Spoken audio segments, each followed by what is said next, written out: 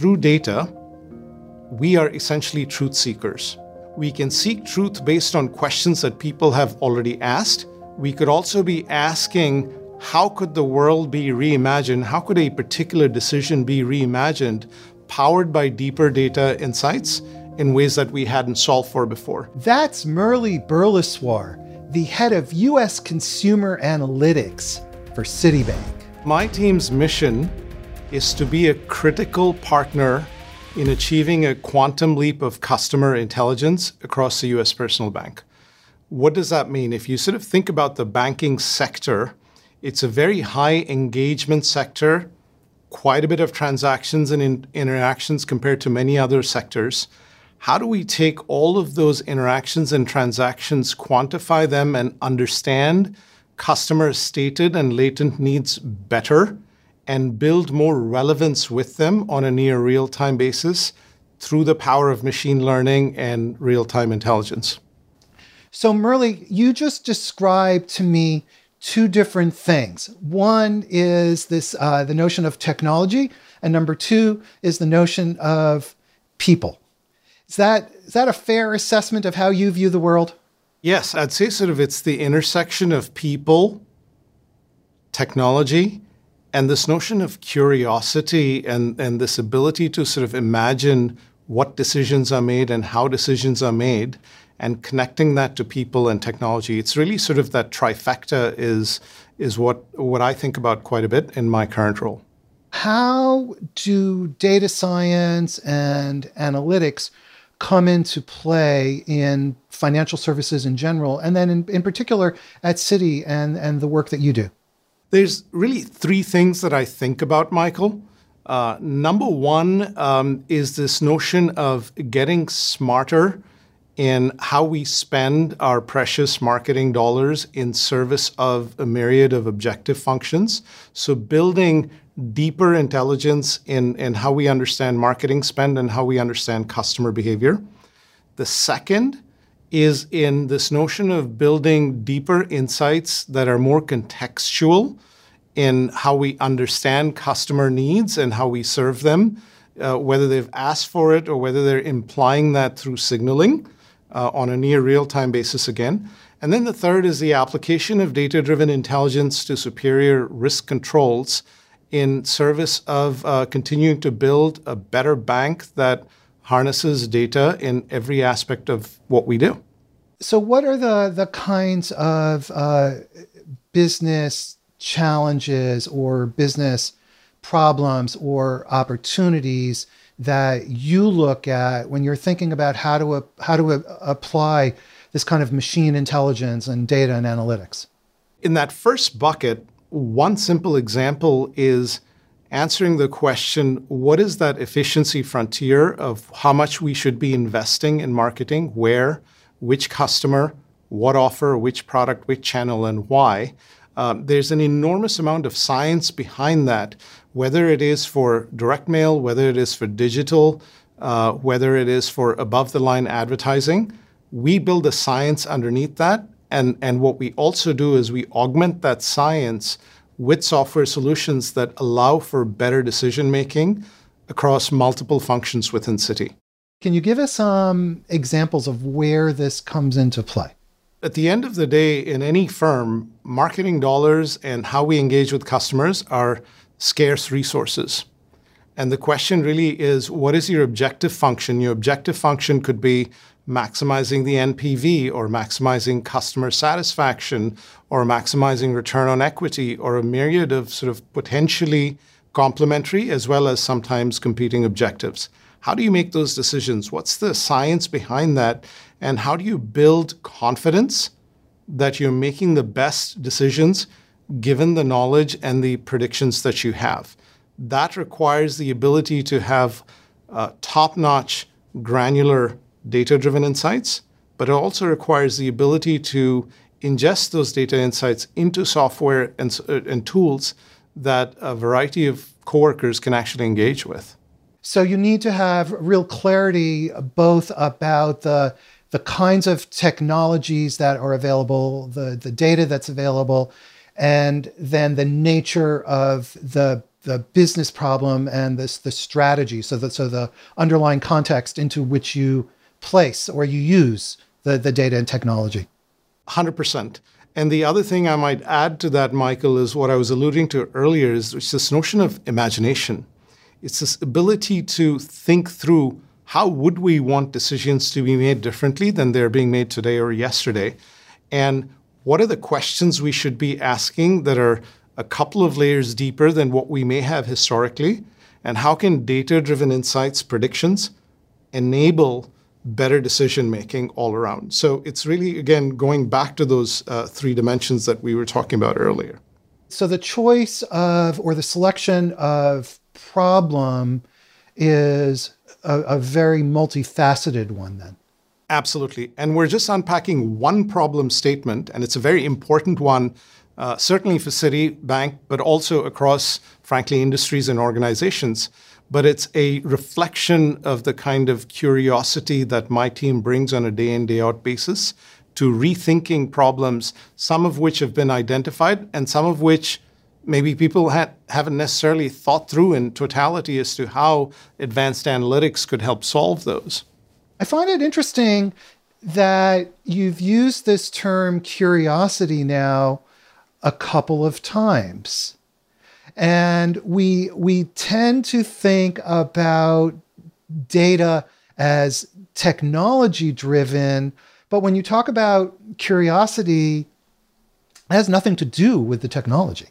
My mantra for my team, and frankly for myself as well, is that I want this team to traverse the three dimensions of followership, partnership, and leadership every single day. What does that mean? Through data, we are essentially truth seekers. We can seek truth based on questions that people have already asked, which could be followership and some partnership.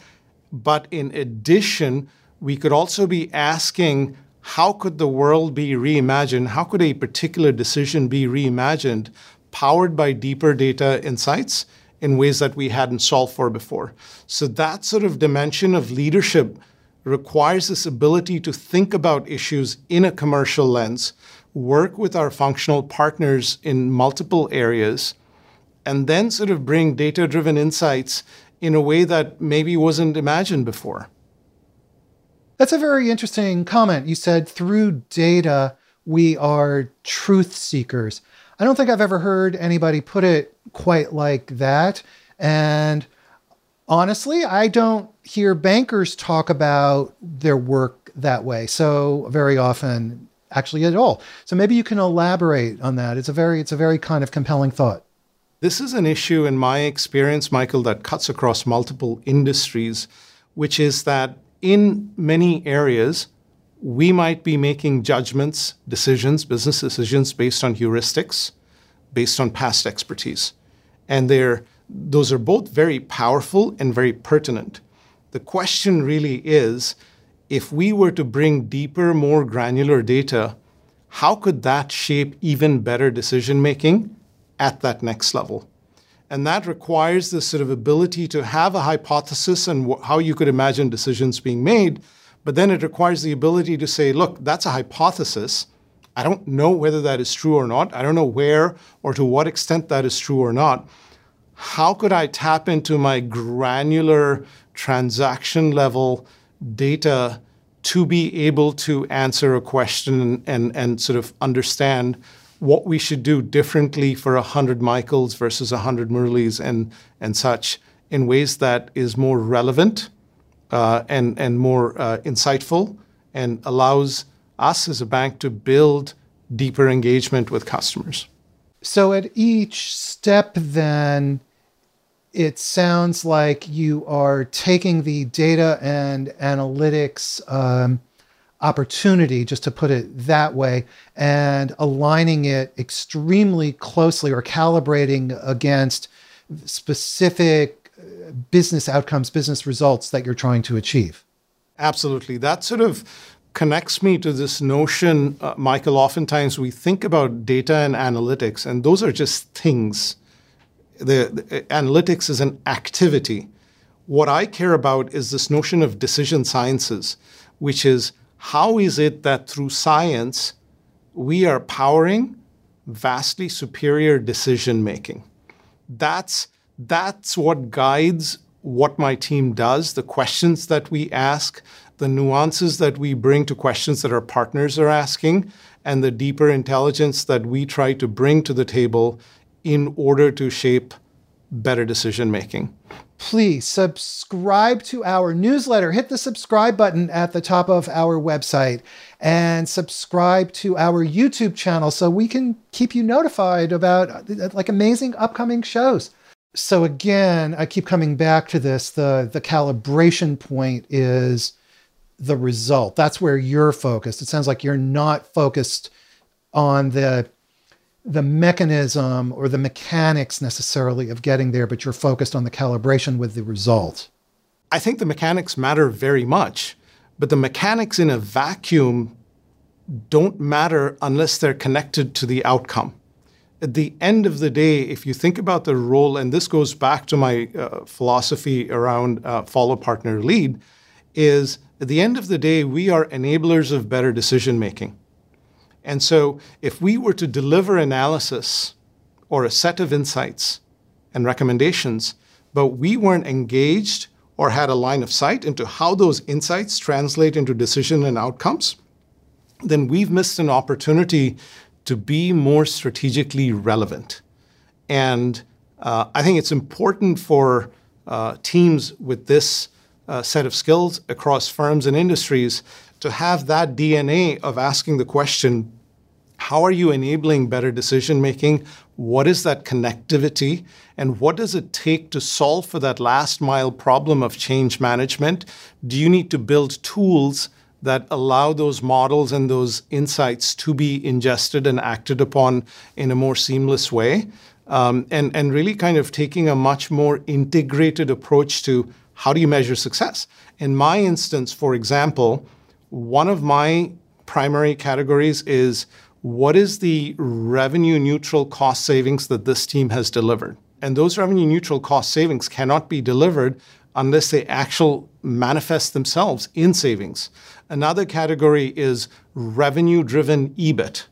So that's a growth story. How is data science and decision science enabling growth, and how do we measure the financial implications of that growth?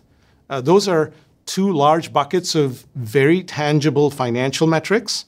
And then we have three other buckets that relate to customer and risk controls and speed and simplification that aren't necessarily financially measured, but each one of them has what I think of as material outcomes that clearly connects to significantly better decision-making and an important part of the bank. It's really fascinating to hear you talk about things this way. So you're looking at that complete chain from through the mechanics, meaning the tools and the technologies, again, linked to precise outcomes that you're trying to gain. My challenge to myself and to my team is to take a general management or general manager perspective. So at the end of the day, an insight or a model or a prediction can be intellectually very stimulating and fascinating and has some beauty of its own. However, if we're not able to connect that to what decisions are made and how decisions are made, and we're not able to measure, sometimes it's financial, other times it may not be financial, but measure nonetheless, what impact is this having? Why is this consequential to the sustainability of what this institution is looking to achieve? That question is a very important one for us to have a line of sight into. If not, you just become part of a value chain where you're delivering a service, but you don't have integrated connectivity. This is from Prashant Modawar, and he says, great insights, Murli. Can you give us one precise example where data drove the business decisions that were difficult to drive using traditional decision-making processes? So where data really helped out, where traditional decision-making would not work. Absolutely. So let's take this conversation from conceptual to something very real. You think about Citibank, it's obviously a very accomplished, large institution. we spend a lot of dollars on marketing. And up until now, much of that spend has historically been in individual sort of allocated silos. And the problem statement is, how do you know if your objective is to maximize NPV, or if your objective is to maximize 3-year earnings, or your objective were to maximize return on equity, or even for that matter, customer count? How do you know that you're actually spending your precious resources in service of that objective function to its fullest potential? So it's really a problem statement of local optima versus global optima. That requires an ability to understand the math at its most elemental level, to be able to certainly build better models so that you have a full potential view of what the math would be at its most granular level. It requires the ability to standardize exactly how you might measure each of these programs. And it requires the ability to connect all of that and now be able to say, what is your objective function? If your objective function were to change from X to Y, how would that shape your investment decision differently? What are the financial and P&L and possibly balance sheet implications of those trade-offs? And how do we quantify them? And how do we not only simulate choices that you're thinking of making, but also identify what that efficiency Pareto optimal frontier is in terms of the best allocation of your scarce resources in service of a defined objective function? So that requires this ability to think about the problem at a very deep level. It requires the ability to have data-driven intelligence and predictions at relatively granular levels. It requires financial acumen. It requires the ability to sort of understand the process through which decisions are made, and how you might sort of connect a software solution that allows a myriad of functional partners to be able to understand the trade-offs and to create transparency and more agility in decision-making. Murli, you sound like an artist, though, with a palette of paints, painting the picture to come up with the outcome that you want. I have this belief, Michael, that the most complex, sophisticated problems that not only businesses but society as a whole face cannot be solved with a single tool. So I think that the key for the future, whether it is global warming or whether it's issues in risk and controls that banking sector faces, or whether it is something in pharmaceutical or consumer goods, these problems have to be solved by multidisciplinary thinking. They have to be solved by connecting the dots through a multifunctional view. And they have to be solved by imagining or reimagining what the world could be versus what it is. That requires that ability, in my view, to be curious and open-minded, and to be declarative sometimes in what you believe, but also that humility to say, you know what, any given function, no matter who you are, will not have all the answers. The magic is really in how you bring these functions collectively in service of a problem or opportunity. And so being able to make sure that you are able to switch gears and not take a singular lens view of an issue or an opportunity allows you to be more effective in creating change. And this is from Elizabeth Shaw, who says, can you give us an example of how better granular data has improved decision-making at Citibank? And she's interested in both the problem, the data, and how it led to a solution. Most certainly. One of the questions that we think of quite a bit is our customers engage with us on a variety of digital real estates, on the mobile app, online, and such. And the question is, how do you understand the customer needs at that point in time when they log in? And how do you engage with them in a way that builds greater intimacy and relevance? And the way we've tackled that challenge, or we are rather tackling that challenge, because it's always a work in progress, is we have more than 2,000 interactions and transactions that we stitch together at a customer level. We try and understand how that data, that near real-time data, is meaningful in terms of what could be most relevant and appropriate for a particular customer. And we translate that intelligence into the messaging and the engagement with the customer on a live basis in a way that, again, builds deeper engagement and relevance and intimacy. And that has a myriad of benefits. Some of it is financial, some of it is non-financial. But it's really this notion of mirroring back to the customer that you understand them, that you care about them, that you know them. And the way you do that is by using all of the data that you have in terms of every channel, every interaction, every transaction that you have, and drawing meaning from that as and when appropriate. You have not used the term customer experience, which kind of surprises me. Is there any reason you haven't used that term, or is it just not how you think about it? Because that's what you're describing, is this overall chain of customer experience in a very broad way. That's absolutely right. So you heard me use the word engagement, you heard me use the word connectivity, you heard me use the word relevance, and a couple of other synonyms. But it is very much about customer experience. Now, customer experience is in service of customer engagement and intimacy and building more relevance. I think of customer experience as a point in time. How can you sort of be the best version of yourself for the customer in a particular interaction? But if you stitch together a series of customer experiences, what you're doing is building deeper connectivity and relevance and engagement with your customer.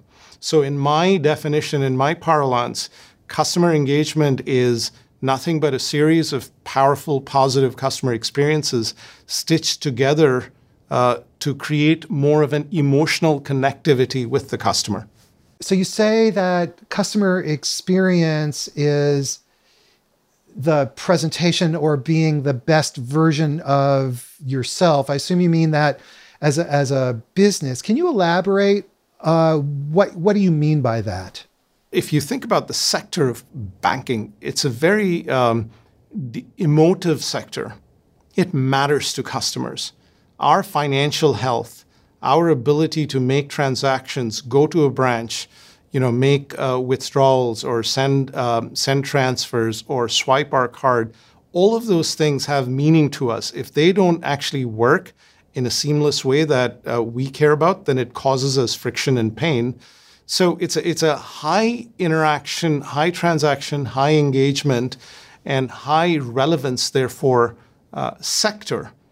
And so what I really mean by that, Michael, is every single time you walk into a branch or you call the call center or you hang up after a call with the call center, you log into the app or you go online or you swipe a card, if I can understand what you need and how I can be more relevant to you and how I could serve you to the best of my abilities better, then I am, again, going back to what I alluded to earlier, reflecting back to you that we understand you and we're here for you.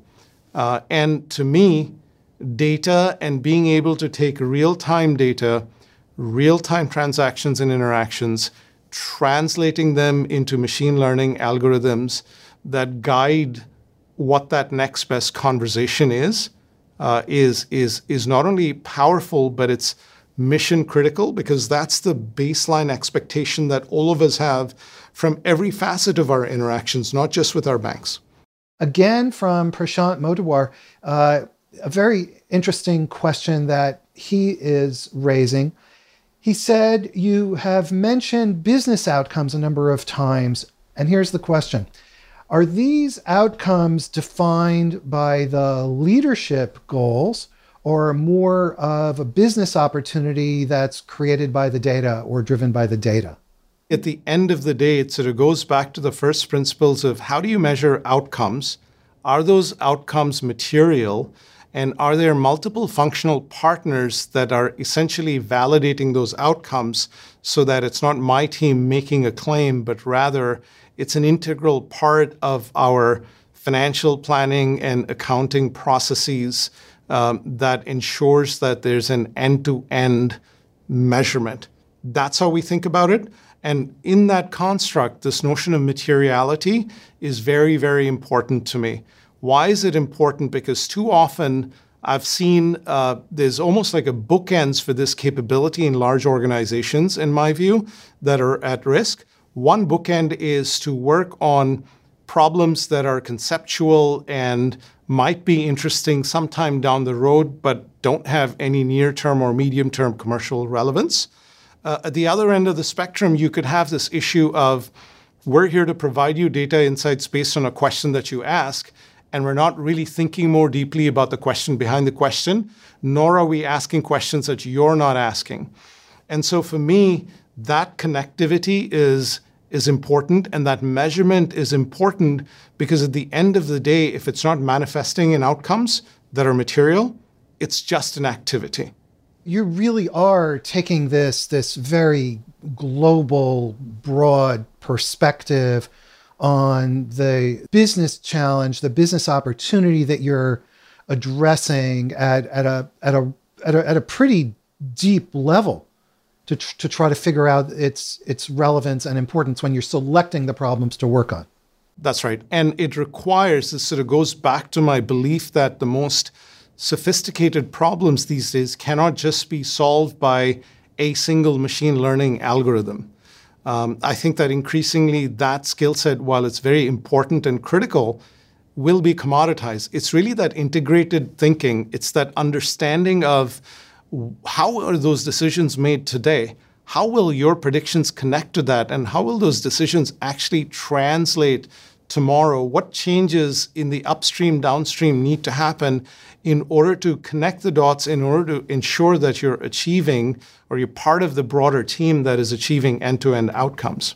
So you're saying that the technology over time, the models become commoditized, and so therefore it's the human ingenuity of adapting the models and the technologies to the business problems that's where the real opportunity and value lies.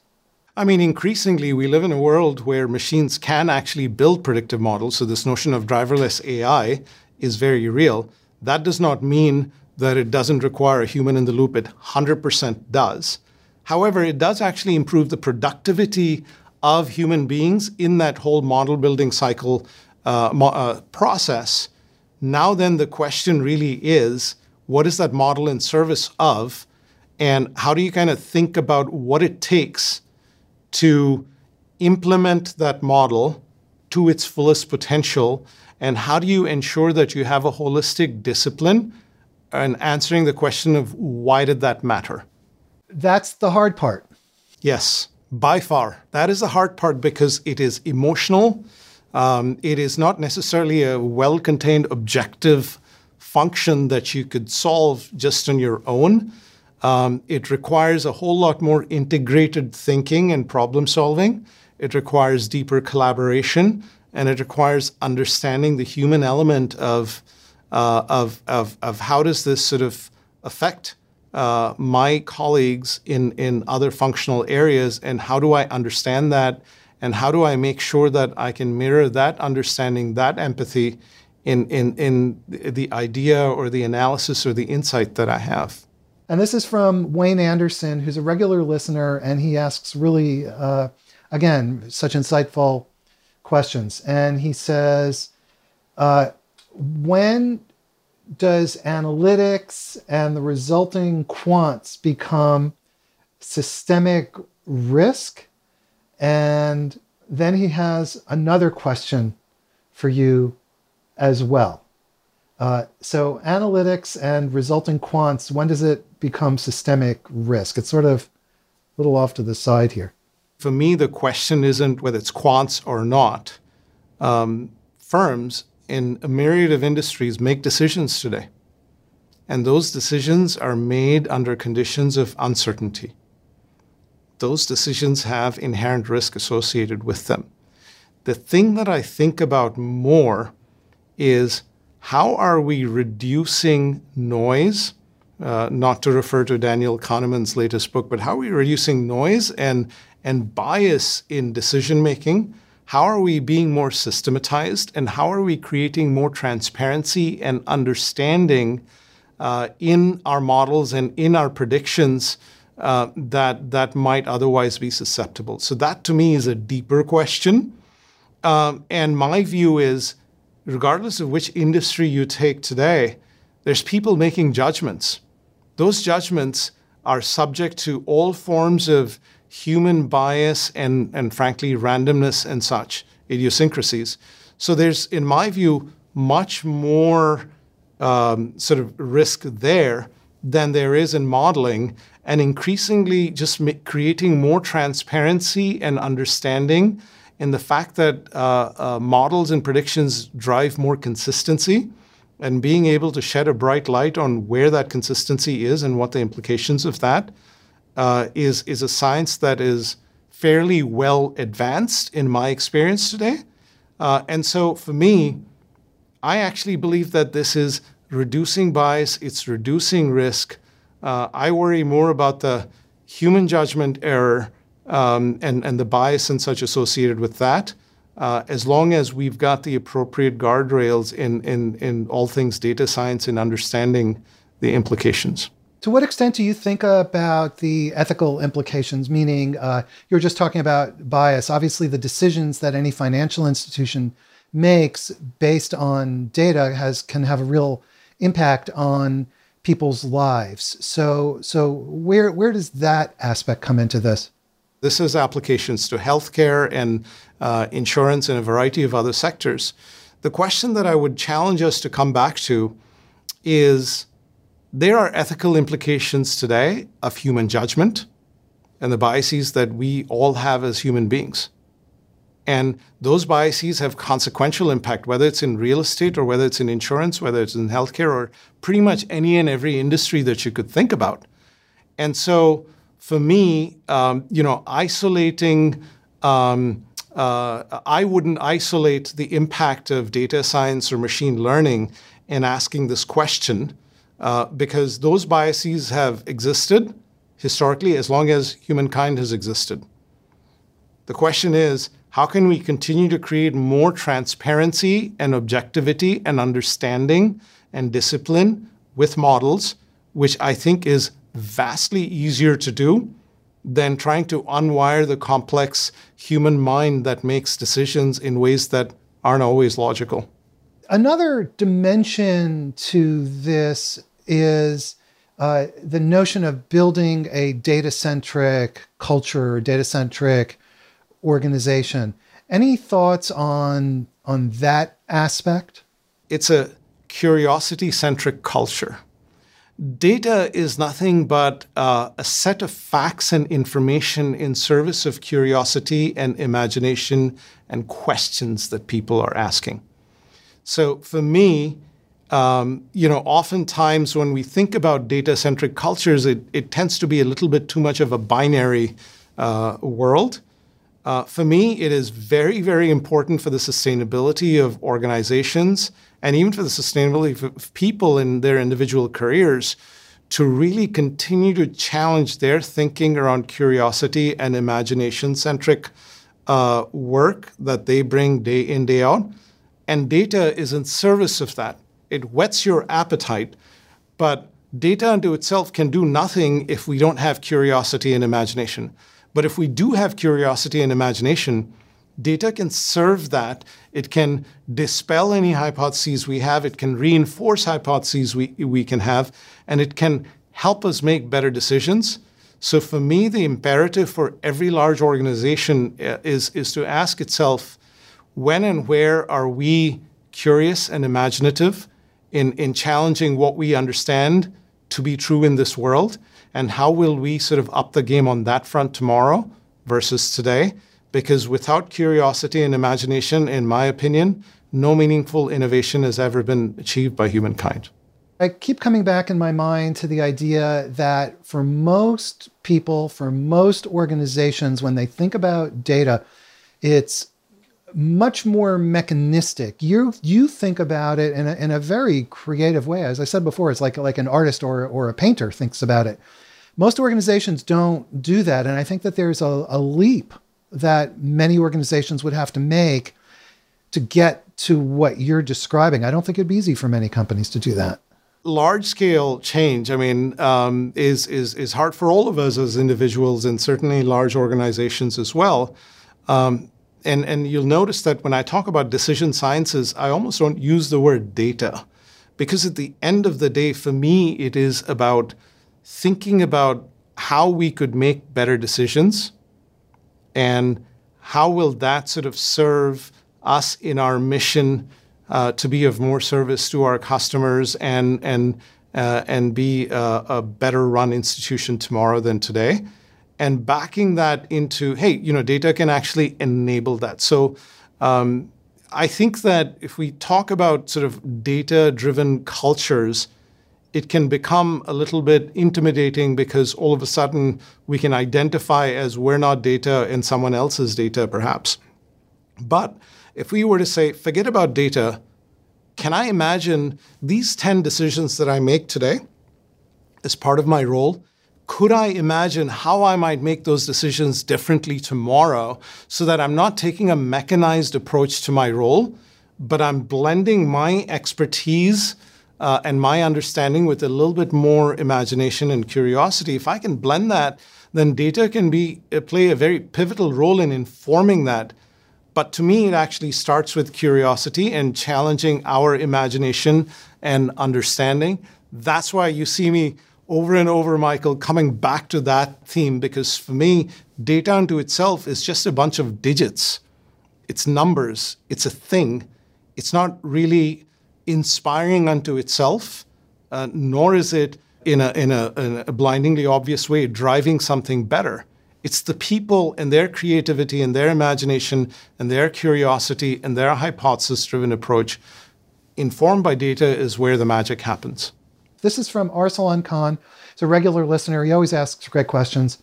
And this is a little orthogonal, but it's an interesting, good question. He says, how can consumers protect themselves without even knowing that they're being judged by data? He's responding to your point earlier about we're making judgments about data. Data or no data, every firm or every industry that we're part of, firms are trying to sort of figure out how to be engaged with us as consumers. Those decisions are happening with or without data. So, don't think of it as judgment, but think of it as, are they sort of being more relevant with you, for you? If they're not, shut down that relationship. Go find a partner who's demonstrating that radical empathy for who you are as a consumer. Another question, this is now jumping back to LinkedIn. This is from Debanshu Debroy. He says, do you see any opportunity to use the learnings from CX analytics in training or aiding contact center representatives to better serve their customers? Yes. So every time we interact with the customer through our call center, there's an emotion element, there's a human element, there's an interaction element, there's a transaction element that is all being codified by structured and unstructured data. That is a golden opportunity for us to understand how we did, what we could have done better, and how we might potentially reconnect with that customer post that call, because you have all of the data that happened before the call, anything that happens after the call, and you have all the data from the call. So there's lots of, pixie dust there, sort of gold, nuggets of gold in that. And I think every firm that interacts with customers through those channels should take it upon themselves to say, what can we do better at this point in time? Wayne Anderson says, if curiosity and imagination are the key, he says, you can teach knowledge, but how do you encourage imagination? You can create a culture that is supportive and encouraging. Not everybody is going to be at the same point, but everybody is on their own journey. What's important is to encourage it and to reward it, to recognize it and support it. This is from Mike Prest, who is a CIO, and he says, do you believe that how you harness behavior, data and analytics today will help your organization become a change agent through digital disruption? It's a really good question. Role of data and analytics in driving change and managing disruption. Yes, I think of data and analytics as the mitochondria that's going to drive digital engagement and understanding and intelligence in a virtuous cycle in how we connect with customers, certainly both within Citi and within banking, but also beyond. What advice do you have for business leaders on driving successful outcomes with data? Start with asking 3 problems that you might like to solve differently that are material for you, and imagine why they matter to you, and challenge your decision sciences team to think about how they could inform that solution or that problem through deeper data intelligence and create a virtuous cycle of interaction and connectivity that can build on itself and that allows you to set a higher bar for what you get and what you achieve and what you accomplish with this team through this team. And my advice to anybody that just heard that answer is that if it's relevant to you for you, there's a lot that Murli just said that needs to be unpacked there. And unfortunately, we're out of time, so we're not going to be able to unpack it now, but you can replay the video and parse it. And with that, a huge thank you to Murli Burliswar from Citibank. Murli, thank you so much for taking time to be with us today. My pleasure, Michael. I appreciate you. I appreciate the audience. And this has been a delightful conversation. Wonderful to reconnect. Thank you. Everybody who's watching, thank you for taking your time to be with us today, and especially those folks who asked such marvelous questions from the live audience. Before you go, please subscribe to our newsletter. Hit the subscribe button at the top of our website and subscribe to our YouTube channel so we can keep you notified about amazing upcoming shows that we have. Check out cxotalk.com. Everybody, I hope you have a great week, and we will see you again soon. Have a nice day.